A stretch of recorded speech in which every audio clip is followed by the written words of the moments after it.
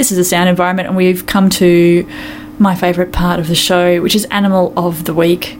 Jason, what animal are we talking about tonight? I think we should talk about sawfish. Sawfish? Yeah. What sort of sawfish?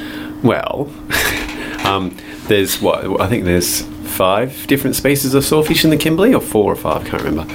But there's one of them in particular that's really cool. That's the freshwater sawfish. Ooh. Yeah. So, where does that one live? In freshwater. No, there's... Like the Fitzroy River, maybe? No, it lives in the salt. It mainly lives in the salt. But it's a bit rare in the sawfish world because the adults are out in the salt doing their thing, like places like King Sound is a critical habitat for them. And they come into the mouth of the Fitzroy River where they give birth. I don't know why they call sawfish babies pups, but they call it a pupping ground. And yeah, they're not dogs. I could never figure that one out. But anyway, the baby sawfish will then swim up the Fitzroy River in the wet season when it's all flooding, and hopefully they can make it right up into some of the big freshwater pools like Geeky Gorge and right up the top there. And when they get up there, they pig out. There's a lot of food in those big freshwater pools, and they grow really fast, and they get to over 2 metres long, I think in 5 years. Incredible. And it's also quite an amazing process as well to go from saltwater to freshwater. I mean, there's a few different species of fish that do it, but they have to change their whole physiology to move between one and the other. How crazy. It's quite a serious migration in Kimberley terms. It's a good one. Yeah. And do the young sawfish stay for 4 or 5 years upstream while they're getting fat? Yeah. When they get big and fat, they're all still juveniles. They've never reproduced before. They can't reproduce in freshwater. So they wait for another big wet season and they all swim back down into the sea, and then they might meet someone they like and start making their own babies. Is that dangerous? Because they've got a sore on their nose, don't they? Yeah. Yeah, really dangerous. Well, what do they use that for, by the way, that big sore part of the sawfish? Oh, for chatting up Sheilas, of course. No, it's for many reasons. It's like their universal tool. It's their Leatherman. They hunt fish with it. They swim through baitfish schools and sway it backwards and forwards and stun little fish and chop them up and then eat them. And I love it. It's their Leatherman. It's their Leatherman. Multi-purpose. They fight other males with it to contest for females. And the females have the sore. What do you call it? Like the sore nose? It's a rostrum. Oh, the sore rostrum. Sore is probably a better name.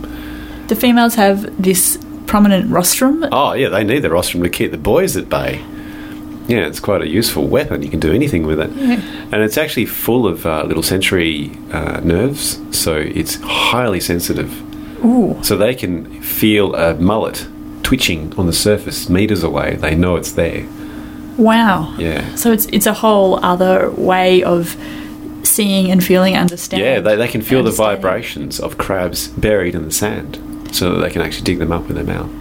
It's highly sensitive, that saw. So you imagine if you cut the saw off, it's like possibly worse than you could do anything to a human body part. Like cutting off someone's ears, I guess. Or yeah, I don't really think about that. Yeah.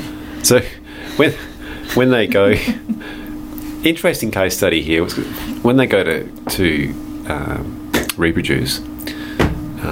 There were some scientists in Florida in America who had sawfish in a big aquarium, and all of a sudden the female sawfish got pregnant, and there's no males in the aquarium, so that's really weird. Mysterious. It's very mysterious. And the female gave birth, and there were 8 perfectly normal little baby sawfish, and she basically cloned herself. So Incredible. that got them thinking, and they went out there and they started studying wild populations and actually found that it actually happens in the wild too. So sawfish are one of those very, very few large vertebrates that can actually undergo parthenogenesis, which is like immaculate conception. You can get pregnant without a man. The fascinating lifestyle of the sawfish. I had no idea that female sawfish could go it alone and just say, you know what, I don't need to mix my genes with anybody else's. I'm just going to clone myself and have, Well, I started asking the question, why would they do that? And I started looking at their reproductive biology, and when male and female sawfish actually copulate, it looks like a really brutal kind of thing. Because they've got to try and not chop each other up with their giant saws. I was joking about that, but is that really an issue? Look. Well, of course it's an issue. You've got a massive blade hanging off your nose. Yeah, fair enough. It's pretty deadly. And they have to try and... Some care would be required. They've got to try and hang on to each other while they're in King Sound, getting blasted by a big tide, massive currents, and they're probably getting rolled around in the bottom trying to do it. And I'm not going to go into the details, but it's particularly brutal for the female in many ways. So I sort of think, well, it sort of makes sense that she just wants to get pregnant by herself and not have to go through that whole turmoil of trying to mate with somebody. But then again, the real reason, I think, is because sawfish populations have been absolutely wiped out all around the world. There's small pockets of them left, and the ones in Florida, obviously there's so few in numbers, they just can't find a man. So they have to get themselves pregnant. And I think that's probably the situation. Luckily for us, the Kimberley is one of the world's strongholds of sawfish. They still exist here in pretty good numbers. And particularly the freshwater sawfish. I think the Murdoch guys were saying that about 70% of the world's freshwater sawfish live in the Fitzroy River. Far out. So it's a real stronghold. One of the few places where swordfish are living and thriving. Yeah, so I doubt you'd get to see immaculate conception in sawfish in the Fitzroy River because those sawfish can probably find a man. They might choose to not go down that path anyway. They may. But who knows? Would have to find a sawfish and ask. Or do some genetic testing. I wonder if they're voting in a few weeks' time for marriage equality. Who knows? Incidentally, if you're not registered to vote, if you're not enrolled to vote, you should do that. Yeah. But to get back to the sawfish, anything else? Well, the moral, you want to say about the Kimberley sawfish? The sort of moral of the story, right? Consider this: 70% of the world's freshwater sawfish in the Fitzroy River, most important place on the entire planet for them. They're a big animal. They grow to 7 metres long, I think, like enormous size. Every sawfish you see up in that river is a baby. It's never reproduced. It has to be able to get back to the ocean to reproduce. If you put a dam in there, you're going to kill all the sawfish. They're not going to be able to complete their life cycle. Even at the moment, the Cambalin Barrage is almost too much of an obstacle.